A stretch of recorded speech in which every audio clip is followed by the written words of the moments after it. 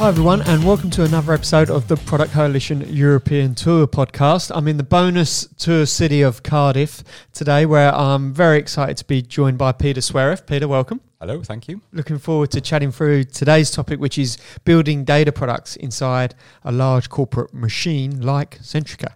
Yeah, Centrica are a very big company, 30,000 employees, and somehow I still manage to just about get data products out now and again. Good. I'm sure there's plenty of learnings we could all learn from that. I'm looking forward to going through that. But first, I need to give some thank yous. First up, a big thank you to Dupol.co for the introductions to all the guests here in Cardiff. Dupol is a global online survey provider that has recently switched to a pay-for-value model, meaning you can get started with their real-time multilingual and embeddable surveys for free today. Just go to Dupol.co. That's DOOPOLL.co. Now, this tour and every single podcast episode is dedicated to raising awareness and support for the bushfire-affected communities and wildlife in Australia. If you do enjoy this episode or any of the episodes on the Product Coalition European Tour, consider showing your support at bushfire.productcoalition.com to support either the volunteer firefighters, the wildlife, or the communities of Australia. As I say, I'm interviewing 50 product leaders across 5 European cities, and I'm going to gain insights, knowledge and experience to share with you, the Product Coalition global community. If you've just joined us, welcome. We're a community of over 500,000 readers, 6,000 Slack members and thousands of podcast listeners. Now, before we get stuck into the episode, I also need to give a thanks to some brands and individuals that have made significant contributions to the tour fundraiser for those Australian communities, wildlife and volunteer firefighters. First up is UserPilot, which is a code-free user onboarding and adoption tool designed especially for product management teams. UserPilot helps to increase conversion, user retention rates and reduce churn by guiding new users to their first aha moment with interactive walkthroughs, contextual product tours and onboarding checklists. It allows product managers to build fully customizable, behavior-triggered in-app experiences with a simple visual editor. Go to userpilot.com to book your demo and get a free trial. Shobit Chugh is an intentional product manager. Shobit is a Google product manager, and he helps product managers become product leaders and have careers they can be proud of. Go to www.intentionalproductmanager.com to sign up for Shobit's free class on the habits that turns product managers into exceptional product leaders and help them move through their careers fast. Product-led teams like Mixpanel and Flexport know that the best time to capture engagement is when a user is already inside the product. That's why they use Chameleon to drive feature adoption, build onboarding flows, and gather user feedback. You can give it a go at trychameleon.com/success. I'd also like to thank Rich Mironoff and Chris Miles as individual donors to the fundraiser as well. Right, Peter, let's get going. Let's do it. Before we get into the world of building data products inside corporate machines, specifically large corporate machines, we've got the icebreaker. So in the Melbourne series, it was a bit of a locals guide to Melbourne with the guests. In Sydney, it was a pub quiz. So for Cardiff and all the different cities that I'm visiting, I've gone a bit more local. So the icebreaker game today is it Welsh or not? Oh God. Okay, let's do it. Can I ask, are you Welsh born and bred? I'm born in Wales. Right. I've got Greek parentage and Greek history. So my children speak Welsh. Wow, right, I okay. don't speak Welsh, so this could be interesting. Right, okay. I don't expect to do very well. All right, okay. Well, first up, I've got a couple of products. So the first product, this could be controversial, could create quite a bit of a storm on social media. Okay. Guinness, Welsh or not? So there's something in my brain which says actually the guy that maybe came up with Guinness originally was a Welshman. I've kind of got this bit of latent knowledge, I think. So I'm going to go there's some Welsh history there with Guinness. That must have stemmed from like some Welsh folklore or something that's been trending from pub to pub across the valleys. Out my misery. Is it? So my friend, the internet, says that you may think it's an Irish institution, but legend has it that the recipe was allegedly bought by Mr. Arthur Guinness from a tavern keeper in Holyhead, North Wales, whilst he was waiting for a ferry and taken over the sea to Ireland, where it became this iconic symbol it is today. Well, there we go. That's amazing. And the related link to data science, which I'll talk about, is the guy that invented the t-test, this famous statistical test, worked for Guinness. and he was the kind of in-house statistician that used to figure out whether Guinness met its quality control or not. So if you go to the Guinness factory in Dublin, there's a little plaque on the wall that everybody ignores, and it says students' tea test was created here. So it's a little bit of stats folklore for you as well, related to Guinness. Right, I'll tell you what, when I do a Dublin tour, get on it. I'm going to get to that plaque and tag you on LinkedIn. I'm going to take a picture of me on that plaque and find it. Brilliant. See, look, how much value have we already created in this episode? Exactly. This is brilliant. All right, then the next one, next product. And I'll tell you what, it could be controversial as well, but I'll get going with it. The refrigerator. The refrigerator? No, I've not heard anything related to Wales there. So, no, that's a complete mystery to me. I'd be really interested to hear Where do you think it's from? I mean, I was going to say Scotland because they invent lots of things, but it's already really cold there, so they probably didn't have much need for it. Maybe a southern country. Right. Yeah, maybe somewhere southern Europe-ish. You'd be right with Scotland. Okay, well, yeah, they invented a lot of stuff. Scotsman William Cullen is the man we have to thank for the invention of the refrigerator. Cullen demonstrated his discovery at Glasgow University in 1748. Though at the time, no effort was made to commercialise the invention. Now, the reason I say it's controversial is, from my memory, I'm sure we had the refrigerator in the London podcast series. Oh, right, okay. I just can't remember if it was attributed, maybe it was like attributed to a British invention. Yeah, that tends to happen if you're in Wales or Scotland. Yeah. If they do well, then they are British, but if they do poorly, then it's Andy Murray Scotsman or Gareth Bale Welshman or something. So, yeah. Very true, very true. All right, next up. Yeah, your kids are going to love this one. We've got a bit of a Welsh linguistic quiz going on for you. Okay. All right. So the quiz is you got to decide whether the word that I'm saying, whether it's Welsh or whether I just made it up this morning. I'm going to get thrown out of Wales after the end of this. Why are you doing this to me? All right. Okay. First one is man a monkey. I don't know why I did it in a Geordie accent. Man a monkey. That can't be a real word. No, I'm going to go with you made that up. You made that up. Man a monkey is might as well in Welsh. Might as well, man a monkey. That's it. Didn't learn that in Welsh lessons. Throw that into a sentence this afternoon at work. Okay. Right, okay, next one. Is it Welsh or did I make it up? Egam. I think your pronunciation is probably not there with some of these. the Cockney Australian twang isn't helping. Egam. I'm going to go with that's a real Welsh thing. Yeah. What do you think it means? I don't know. Maybe it means that. I don't know. I don't know. Egam. So if you have had a few Guinness and you're walking home and you're swaying a bit, you're egam. Oh, really? Not going in a straight line. Oh, I can use that one. Yeah. Okay, yeah. Great. You could use it when talking about trend lines, not going in a straight line or something like that. Throw it into conversation. That's all for the Welsh test. So you actually got... oh, thank God. Well, I think 2 out of 4 there. That's pretty good. Okay. That's I'll take that. I'll take that. Good going. Do need some Welsh linguistic classes, but yeah. All good. All right, let's get stuck into it. Building data products inside a large corporate machine. Now, before we jump into that, do you mind sharing with the audience a bit of your career background and history and your context? Yeah, sure. So I've worked for Centrica, which are the kind of owners of British Gas, and one of the largest energy companies in the UK, for my entire career. So I graduated 2002 computer science, then went straight into a kind of development role where I was writing code day to day. And then I moved slowly more into the data world, and I looked at things like data architecture and data platforms. Then latterly, maybe the last 8 to 10 years, it's been kind of big data as that arrived, the early 2010s, and then into data science. So where I run the first data science team in Centrica. My career. So I've been a computer science graduate. I'm kind of doing a part-time PhD in computer science as well.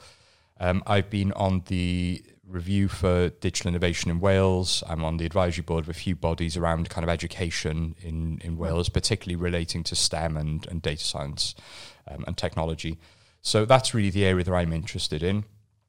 One of the things I've been a big advocate for in Centrica is innovation, and in particular kind of technological innovation related to AI and data science, and how do we launch some of these kind of interesting things that we're doing? Can we get them kind of out into the world a little more rather than just keeping them from within our own confines?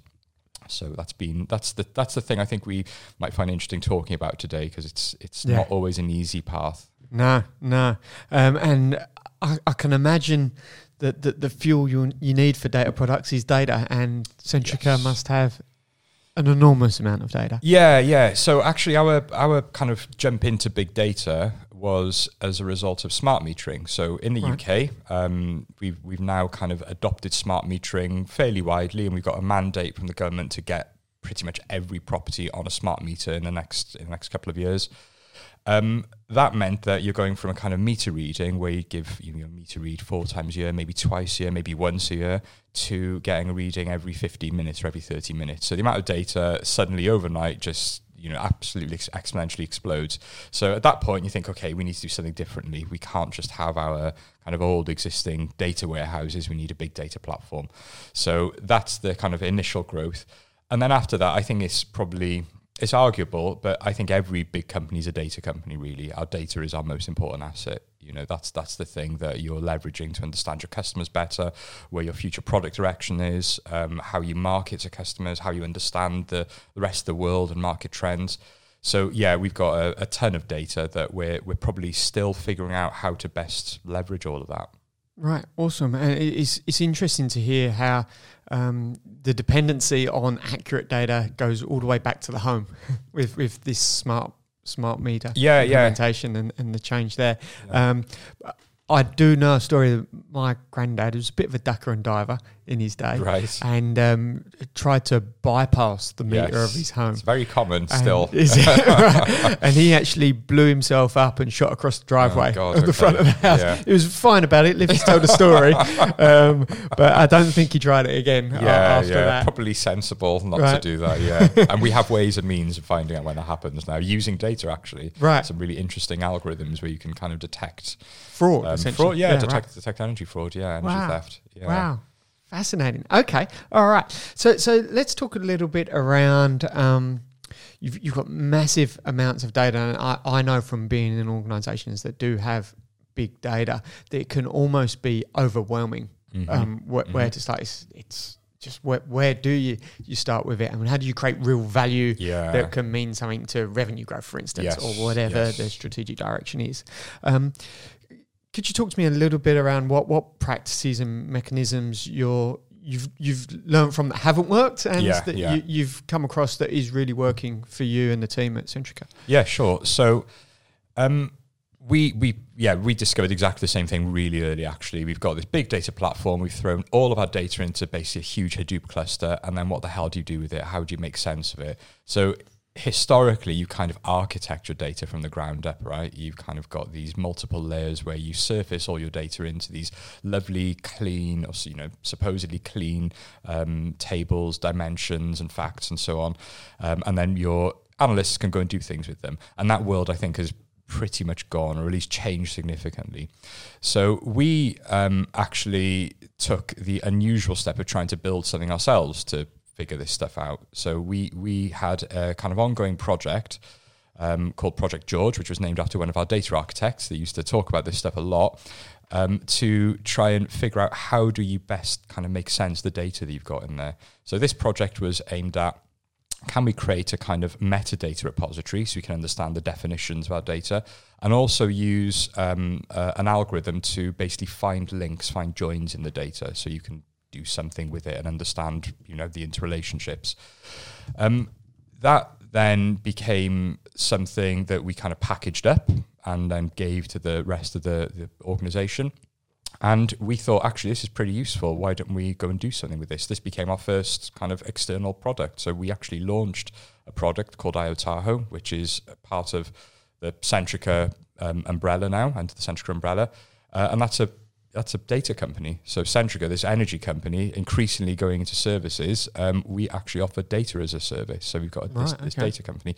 And this project IoTahoe was literally something that we thought, can we make sense of our own data with this? Because how do you actually kind of understand what you've got sitting underneath the surface. Right.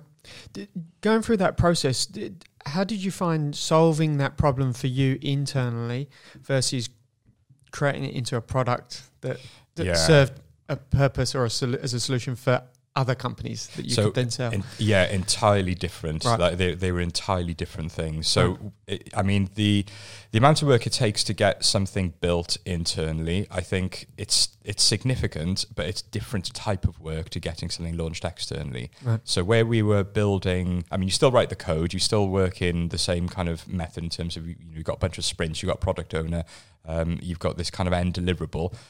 But when you launch externally, then suddenly you have to talk with commercial teams and with legal and with regs and with marketing and get kind of financial approval at board level.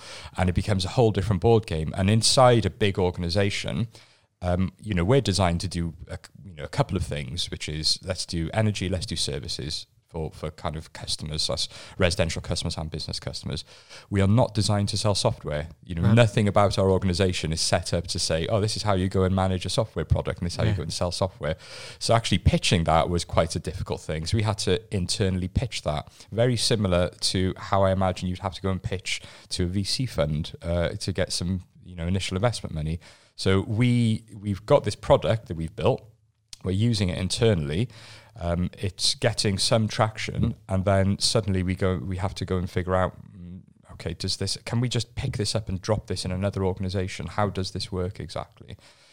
So there were pitches to various kinds of investment boards, internal investment boards, lots of conversations, high level at the boardroom that I've not been invited back to since because, I don't need to go there, and I'm quite happy not to go there generally in such a big organization.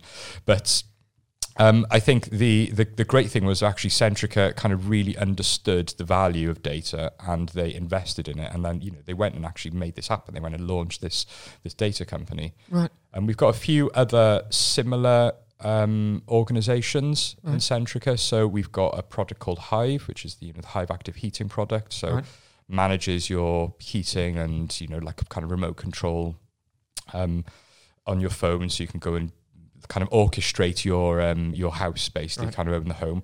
We've got a company called Local Heroes, which is kind of like Uber for field engineers. Right. So we really appreciate the value of data, and actually data and services are probably the thing that's going to be the kind of main selling point, I think, over the next 10, 20 years, particularly as kind of decarbonisation becomes a much bigger force as well. Productizing any data set that belongs typically internally to an organisation, I can imagine you come up with a lot of conflict around how we use that data. You're obviously in a regulated industry as well. Yeah. How did that impact, again, how you brought this data product or data service to market, knowing that you still need to protect the data that's yours or your customers? Yeah, no, absolutely. That's absolutely critical. So we have GDPR in the UK, which is... it really emphasizes that we have to protect and respect customers' data, and they own the data. The other thing that we've done, actually, which I launched a couple of years ago, is an ethics board, an internal ethics board for data science. Brilliant. So I work in data science, and one of the things that we do is build algorithms to do all sorts of things with, potentially customer data or, technological data or, whatever data it might be. So we have to go through our own ethics board to get approval to go and launch something. So we're very firm on the fact that actually we have to pass not just the kind of legal and reg side of things, but is this the right thing to do with customer data? Right. Okay. We need to make sure that's kind of not just legal, but actually ethical and moral. Right. In terms of how we approach it. In terms of the data product, the product that we built was really a kind of metadata management tool. So it's almost data agnostic. Right. You can kind of put any data in there and it doesn't really care what you do. It's just going to find links and joins in it. And it's really up to then the next layer up of how you go and use that data that would have the impact, in terms of GDPR or legal or regulatory impact. Right. You mentioned at the start this was a proprietary product that you built yourself. As a data leader, the choice with any type of product is obviously build, borrow, buy. What were some of the trade-offs that stood out to you as to why building it yourself made more sense than all of the tools and technologies and vendor solutions that are out there? So there is still probably a debate inside Centrica around exactly around this, and going back at that time, it was not clear cut which one to do. I think at the time the market was very immature in terms of big data. So if we go back to kind of 2012, 2013, there were vendors, but there were no vendors that were doing the exact kind of mix of what we were looking at. Or if there were, then maybe they didn't fit with our existing architecture. So we thought, actually, our core competency is energy. That's the thing that we know how to do well, and we'd always go and build probably first if we're going to go and do something energy related. But increasingly, we were seeing that our core competency needs to be data as well. We need to really get a fundamental understanding of how to use this data. So I think because of this mix of data becoming more important and more vital as an asset, and the fact that there weren't really mature vendor solutions out there, there were some open source pieces, but nothing really that kind of hit the mark. We made the kind of decision, let's go and do it. It was kind of a decision within IT first, then we kind of pitched up and sold that to everybody else. But, it went down well enough that we managed to get further funding and investment, and then eventually launched this separate little startup out to the back of it. But I think that's always the discussion point inside a big organization. Do you build? Do you buy? Do you do something different? I think we got lucky with that one as well. Probably is you're always taking a gamble with these things, right? You never quite know how they're going to pan out. But that one, and it improved us as an organization as well. Actually, the process of going through it, I think you become more mature in terms of you understand what is needed to go and launch something out in the world at that point. Right, okay. You've made it sound very simple. Designing, God, designing, ideating, I imagine iterating to bring this new product or service to market. But I know, and I'm sure many people listening know as well, firsthand, that it takes a particular type of culture for that to happen successfully within a reasonable amount of time as well. Yes. Could you talk to me about what is that culture that's enabled that success to happen? Well, the Centrica is a 100-year-old company, or British Gas at least. You can kind of trace its lineage back over 100 years. So it's a very big, old, traditional company. It's not historically been particularly fast-moving. I think up until we launched this product, we'd had one patent application in the last 100 years, and then with this product, I think we wrote another 10 that are all currently being, argued about and hopefully will be passed.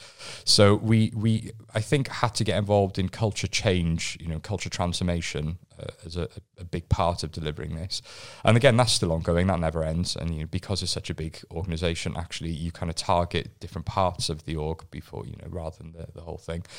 So, for us, I think we did a few things, and we're still doing a few things quite well, and other things we probably could do better. One of the things we do is we show our working a lot. So we constantly do show and tells. Every month we're going to do a show and tell of what we built, what kind of interesting new data science pieces out there. We also, I try and emphasize, let's show things that don't work as well as the things that work. Let's show some failures. Let's show that actually we are in a bit of a guessing game. We're exploring this stuff. It doesn't always take off. That's been, I think, fundamental in getting buy-in, particularly from kind of senior leadership as well, because, that starts to spread and it starts to build up a bit of a kind of wellspring of interest. So doing that has been great. My team, bless them, are brilliant, and they do things like they'll run workshops, they run bring your own data days. So, come with your business problem, bring some data, and we'll go and show you how to code an algorithm in R or Python or something. And that's been something that they've launched independently as well, which has been, really, really good. These kinds of, they sound like little things, but actually I think they are more impactful than some of the big kind of corporate campaigns, because they come from the actual people delivering the work, and they're aimed at the people that going to kind of get involved in the work, hopefully. So I think from the ground up, certainly we've done a really kind of a good job. Where maybe it's difficult sometimes is to start from the top down and to get a kind of cultural change from the top down. Because you need to have leaders that have, I guess, the same desire to do that as you. And if you don't have them, then it's kind of difficult to change that. Luckily, in Centrica, we've had a few people that have really kind of believed in data in transforming the organization in innovation. So over the past 5 or 6 years, we set up a whole part of the organization called Centrica Innovations, which is kind of an internal VC fund to do things like this, invest in potentially external startups, but actually also invest in internal startups as well. So innovation competitions and, all these great things that you see companies doing. We've been lucky enough to have that as well, which has been really helpful. Right. Can I ask, with a company this big and with funds dedicated to internal and acquiring external ventures, are you almost too big to fail? When there are failures, what happens with that? Is it well received? Because it's a public company. It's a FTSE 100 company. Yeah. So that's a really good question. We haven't had a big failure yet, I guess. It's fair to say we probably will at some point. I know, some of the startup bets that we've made maybe haven't paid off, but, that's the nature of the business, I guess. Yeah, small bets, yeah. I guess I can talk about some of the smaller pieces that we've done. So with my department, with data science, we're trying to launch little products first that maybe might turn into something bigger. And some of those take off, some of those don't. What we tend to find is that actually we find lots of interest from our business users to, can you go and explore this for me? Can you go and build something for me? And then when it comes time to productionize it, actually, we haven't really got the money right now. We might get budget next year. Maybe come and talk to us then. And, that's kind of work that's been wasted or work that's been lost. Okay. And that happens fairly frequently. That's not an uncommon occurrence. That's kind of a source of frustration for me, for my team. But understandable, I think, because until you see some of the output from these things, particularly, if we're talking about kind of AI and machine learning, then you need to build up a lot of data. You need to get some historical data in there and start to kind of get the training improved and then the outcome improved. It's understandable that the business are going to be slightly wary of that. So we tend to see lots of those kind of peter out before they reach fruition. But at that point, we haven't spent huge amounts of money. That's been kind of almost R&D money, exploratory money, because a lot of this is by nature R&D. What would happen if a big part failed? I don't know. I guess you'd probably see in our share price. That would probably be fairly impactful. I don't think Centrica are too big to fail, though. I don't think we've got the luxury of being a bank or a big insurance company. Right. Keeps who knows you healthy. What the future holds? Yes, exactly. It keeps you kind of honest, I think. You mentioned there about receiving inquiries from around the business, small pieces of work, and I know data teams by nature are very hypothesis led. How do you go about prioritizing what are the good hypotheses that are well rationalized versus what's just an idea and someone's just got a question for nothing more than them personally? How do you make that sort of almost product management prioritization decision around where you invest time on those early hypotheses? We talk about this a lot. This again is something that my leadership team talk about in team meetings. How do we prioritize the work? Because it's really interesting. It's really difficult to figure out which is going to land and which isn't. And actually, I think there are probably two ways that I've started to do it almost subconsciously in my head. One is, have we got a kind of really passionate product owner on the other side that really cares about it and you can tell they're invested in it and they want to do something? So the question might not be great, but if the person is enthusiastic and you can see they kind of want to see this thing through, then that's a real kind of green flag for me. So red flag if they kind of, turn up and, I've heard about data science, we might want to do this with you. What do you think? Then I'm probably not going to be as keen.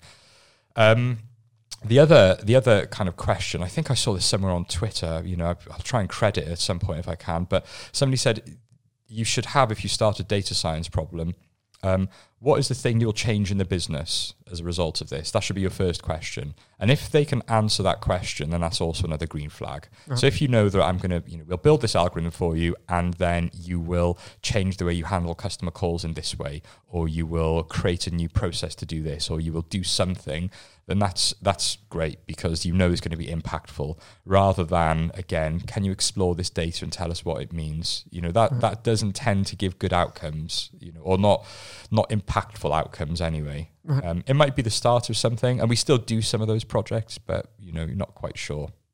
Could you talk to me? Let's go into the world of data science a little bit deeper now. I'm getting out of my own depth. No, sure. So, how do you go about iterating on an algorithm in an efficient way? Oh, that's good. Yeah, that's a good question. I mean, sometimes it happens like that, but most often we've had an example where we've built a product for our HR team, which we're trying to productize at the moment, and without kind of going into the detail about the product is about, we've actually found that we've tried to improve this product, not by kind of iterating on the existing algorithm, but by adding more and different algorithms to do it. So we're trying to kind of figure out a certain thing, and we use a particular method to do that, and then we augment that with other methods as well on top of it. So we keep adding and adding and adding, and actually that we found is the best way of bringing the accuracy up. It really depends on the domain that you're involved in as well. So if you're involved in an area where you're trying to maybe classify something and you've got very few cases that are positive, then it becomes quite difficult to do, and you need to find more and different ways of doing it. Whereas if you've got a fairly balanced data set where you're kind of classifying things into almost kind of two equal camps, then actually, you can kind of fight it out and you can improve the algorithm consistently, or maybe try different algorithms that might change over time. One of the standard things you do is you have a champion challenger. So every period, whether that's a month or a quarter or a year, then you'll update your algorithm with new training data, and maybe you'd change you tune it, you change the parameters, or look at different algorithms. So you're constantly looking at, because the world isn't static, the world keeps changing.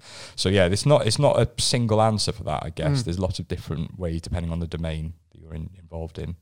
Okay. A lot of the data science hypothesis, when I've been fortunate to work with data scientists, it's been very exploratory a lot of the time. So for me, it's a bit like prospecting for gold. Yeah. Yeah. How do you time box that with your team? How do you make sure you're not just prospecting everywhere forever? Yes. And put a limit on things? Well, so lots of the data scientists we have come from academia, where the time scales are different. Right, they've just come out of PhDs that lasted kind of 3 to 5 years, and then suddenly they're in a commercial environment where we've got 3 to 5 weeks to do something quickly, and that takes a bit of a mind shift. So the things we tend to do, we'll use kind of agile methods. So I think we use agile pretty much across the board. Use some Kanban somewhere. But this, I guess, focuses you on having outputs on a regular basis. And then we've got product owner attached to pretty much every single project. And it's the product owner that gets to call the shots around, does this look like it's going anywhere? Are we leading to any output? So I think having the combination of an external person, exchanging a PhD supervisor for a product owner, I guess, in some ways, but, it kind of works. Having this external person, having these very short time-boxed activities of kind of 1 to 2 weeks or 3 weeks in some cases, that tends to focus on the kind of output. There probably isn't a hard and fast rule about when to kill a project, though, and we're probably not very good at killing projects, I would say. I'd like to see a few more kind of killed in their very early infancy if it doesn't look like they're going anywhere.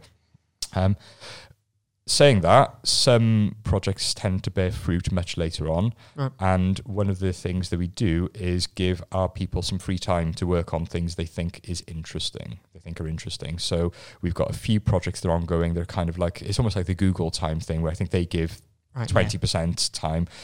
We give some time, kind of like half a day, to go and work on, I think this social network problem is really interesting, but nobody wants to fund it. So I'm going to go and have a look, and then maybe if it turns into something, we can go and launch it. Or somebody else built this really great kind of computer vision piece to go and look at solar panels on Google Maps, to go and figure out where are all the solar panels in the UK. So, because there is no central register of solar panels, it's independent companies that go and pick these things. So how do you figure out where solar is? So there wasn't really a project. There were a few people interested in it, or would have been interested if they had that. So this was a spare time project. Let's go and build a deep learning model to go and figure out solar panels. So things like that tend to be interesting, and then hopefully they become useful as genuine kind of, things that provide some value. Awesome. I mean, big data typically for me assumes you have all the data. Is that true? No, God no. So I mean, again, it depends on the domain you're talking about. So we've got I mean, let's talk about customer data. This isn't something we do, and I haven't explored the GDPR implications or anything. So this is purely hypothetical. Before anybody wants to sue me, but say we've got tens of thousands of calls coming in every single day. So potentially that's an awful lot of voice data that we've got in. We could potentially do something like turn that voice to text, or do something like your kind of sentiment analysis based on the tone of voice and the timbre and the loudness and all these other features.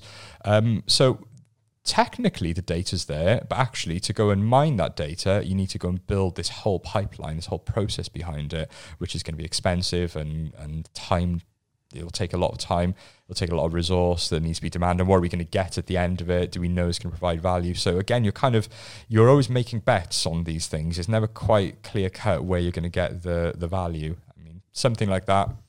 No doubt Google and other big organizations are thinking about how to do that. Microsoft, how do you build a pipeline to go and do that automatically? So it's not something we'd go and build ourselves, because again, it's not our core competency. But that data is technically there, right? So we could go and use it. But yeah. Whether you should, yeah. Okay. Whether we should and whether we want to invest the time and money. Does strategy set those guide rails quite strongly for you from an innovation perspective of guys don't go into this space and don't go to that space, or is that down to your own sort of decisions? We've got kind of various strategies. We've got a data strategy. We've got an overall organizational strategy, and that, as you can imagine, that tends to fit into, if it's your core competency, then kind of go and do something there, go and build. Right. If it's not, then we'll buy something. We'll go and fit it in, and that usually has to have some kind of ownership from the wider business. Right. But in terms of, if we're looking at algorithms, if we're exploring something, then actually no, it's very loose. That we have a kind of a very research focused team that are able to go and explore some of these things and understand the value of them, and then pitch back up to strategy and architecture and say, do you know what, we've explored this. This might be a good thing for us to think about more widely. So it tends to be a kind of a good kind of mutually beneficial relationship, I think. Right. Okay. The number of PhD grads coming out now with data science listed to the name is awesome, and obviously the salaries associated with that makes it very attractive for people going from masters up into PhD in data science. But for those that have, not like yourself, that's doing a PhD alongside career, but that have taken a purely academic start, so I've gone from an undergraduate to a master's to PhD, and then come into a commercial environment. Yeah. What are some of the common things that they do that you'd recommend don't do, or that could make things easier for them when working with product teams after coming out of an academic environment? Yeah. So I think the thing that shocks most of the kind of new starters from academia is you're in a commercial environment now. There's a focus on where's the money at the end of this? Your time costs money, and the output from your project needs to have a financial value attached to it. And that it sounds fairly obvious to someone who's been working in a commercial environment for 20 years, but for some of our new starters, then that maybe sometimes gets lost. And I think having an appreciation of how a business works is probably a really important thing, because it's completely different to academia. There are completely different goals and approaches, maybe less so now in the UK, actually. I think as we're talking, academics are currently on strike, actually, because of a few of these issues, and that they maybe are becoming more commercial. But it's the whole framing for the project you're doing is different, and understanding a commercial environment, I think, is critical. There's also probably a little bit around kind of standing on your own 2 feet a bit more. So in a PhD, you have to do that. You have to do independent research, but at the same time, you've got a supervisor there that's kind of giving you advice, and you've got your kind of academic peers and colleagues. And to some degree, you kind of fall off a cliff when you first join a big organization. You've got colleagues and you've got a boss, but you're also expected to be very independent. And if you're a data scientist, well, there are certain expectations of you. You need to be able to go and do independent, high quality work that has some kind of outcome in the organization, a commercial outcome. So I think that this kind of focus more on the commercial side and focus on your kind of own independence is probably critical.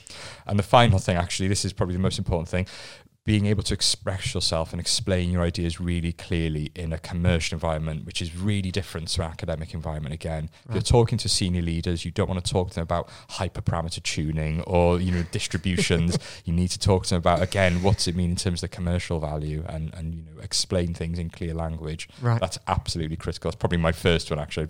Yeah. I should have said that right at the beginning. Yeah. Awesome. And for PhD grads, sorry, I've lost my train of thought there. For them coming in and working in that environment, is peer review of what they're trying to operationalize still critical, like it is in the academic world? Yes. So we do peer review. Right, okay. We tend to, we try to have projects with multiple people on them so that we have the ability to kind of share code and work on code together. We peer review, particularly if it's going to be production code, that gets peer reviewed. Right. And that gets peer reviewed for kind of code quality as well as your kind of assumptions, and you basing this thing on sound logic and science. Right.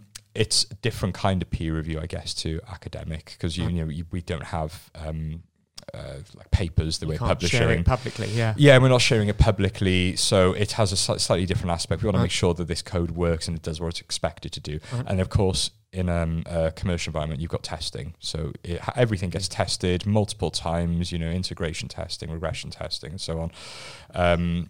So yeah, hopefully by the time the code actually hits the world, that it's gone through, is this sensible? Does it kind of do what we expect it to do? And does it break down? And should have gone through all those steps. We do some pair programming as well, which kind of, encourages kind of instant feedback and instant kind of resolutions to stuff. So that works quite well. Brilliant. For product managers or product leads that are going to be working with data science teams for the first time, what are some of the ways of approaching a data science team to maximize the value from them that you'd recommend to product people, product managers? Yeah, so again, lots of come from academia. Not all of them have, but there's definitely a kind of approach with data scientists to say they care really about the hypothesis they're trying to test, and they care about the underlying problem. So getting really clear on the problem you're trying to solve and what outcome that will have. I think that's the really critical thing with getting a good outcome with data scientists. So if I turn up with a product idea and I kind of, let's pick a random example. I want to optimize this chair I'm sitting on because it's really uncomfortable. How do I go and do that? I could either say, I think all chairs are bad and I need something completely different. Go and think me something up, data scientists. Go and optimize the whole world. Or I can say, actually, we're limited. We know we can alter the length of the legs and the cushion comfiness. Can you optimize for those two things? So the second one will have a much greater kind of ability for our data scientists to come do something, because they've got kind of boundaries. They know what you're trying to do. They know the outcome. They know the problem. The first one is a 5-year research project and a PhD, right? And then you're going to get some papers at the end of it and a nice thesis, but probably not in a commercial environment. Yeah, so a strong hypothesis, set the constraints, try and give them some direction. Yeah, exactly. Yeah. Yes. Not just we all need direction. Wild and wacky ideas. And similarly, how would you suggest engineering functions who maybe data science is being introduced to the business? What would you recommend for engineers to build a relationship with data science teams? Yeah, so this again is really I think it's still an ongoing discussion, probably out in the world, around kind of data engineers, data scientists, DevOps teams. It feels like it's critical to get all of those people in a project as early as possible together. So what I don't think works is if you start off with a data scientist and then we're going to throw some code over the fence to data engineers, and then can you go and implement this, please? Go and plug it in somewhere. And then that, turns into a DevOps process further down the line. It feels like actually to get a really good outcome, you want to get all those people into the project right from the beginning so they all understand the problem. And the data engineers can be just as involved in fixing that or, building the product as a data scientists. So in Centrica, we've got data engineering teams. They work in squads. We kind of use this kind of Spotify squad model that's been all the rage for a while. And we've called it different things, but essentially it's kind of matrix working. So we get all these people in together early on, build some rapport, build some kind of, actual understand the people that you're working with to some degree. That's, hugely important, because we're all people at the end of it. We're not just resources. And then the data engineers we're finding are contributing to how the problem gets solved. So it's, well, actually, we could go and do it here because this platform supports this particular thing, rather than, you're building all this in R and actually you've got this kind of Python pipeline here. So why don't you go and do it there? So actually getting them together, I think, really, really early on, and they're all technical people. They all, there doesn't tend to be, I think, as great a divide between data people as there does sometimes between data people and kind of commercial people. I think that's the thing that's probably the thing that will fall down if anything does. Right. Brilliant. Thanks so much for this session, Peter. It's been awesome to chat through. Pleasure. Thank you very much for having me. I've certainly learned plenty, and you're the first data scientist I've had on, and I know I could go through another 5 different topics with Great, you. yeah. So it's been an absolute pleasure. So thank you very much. Thank you. Brilliant. If you've enjoyed this episode or any of the episodes from the Product Coalition European Tour, please remember that I'm spending this time to raise awareness and funds for the bushfire affected communities of Australia, as well as the wildlife and volunteer firefighters. You can show your support at bushfire.productcoalition.com. Until the next episode, thank you very much, Peter. And thank you all for listening. Speak to you soon. Bye-bye.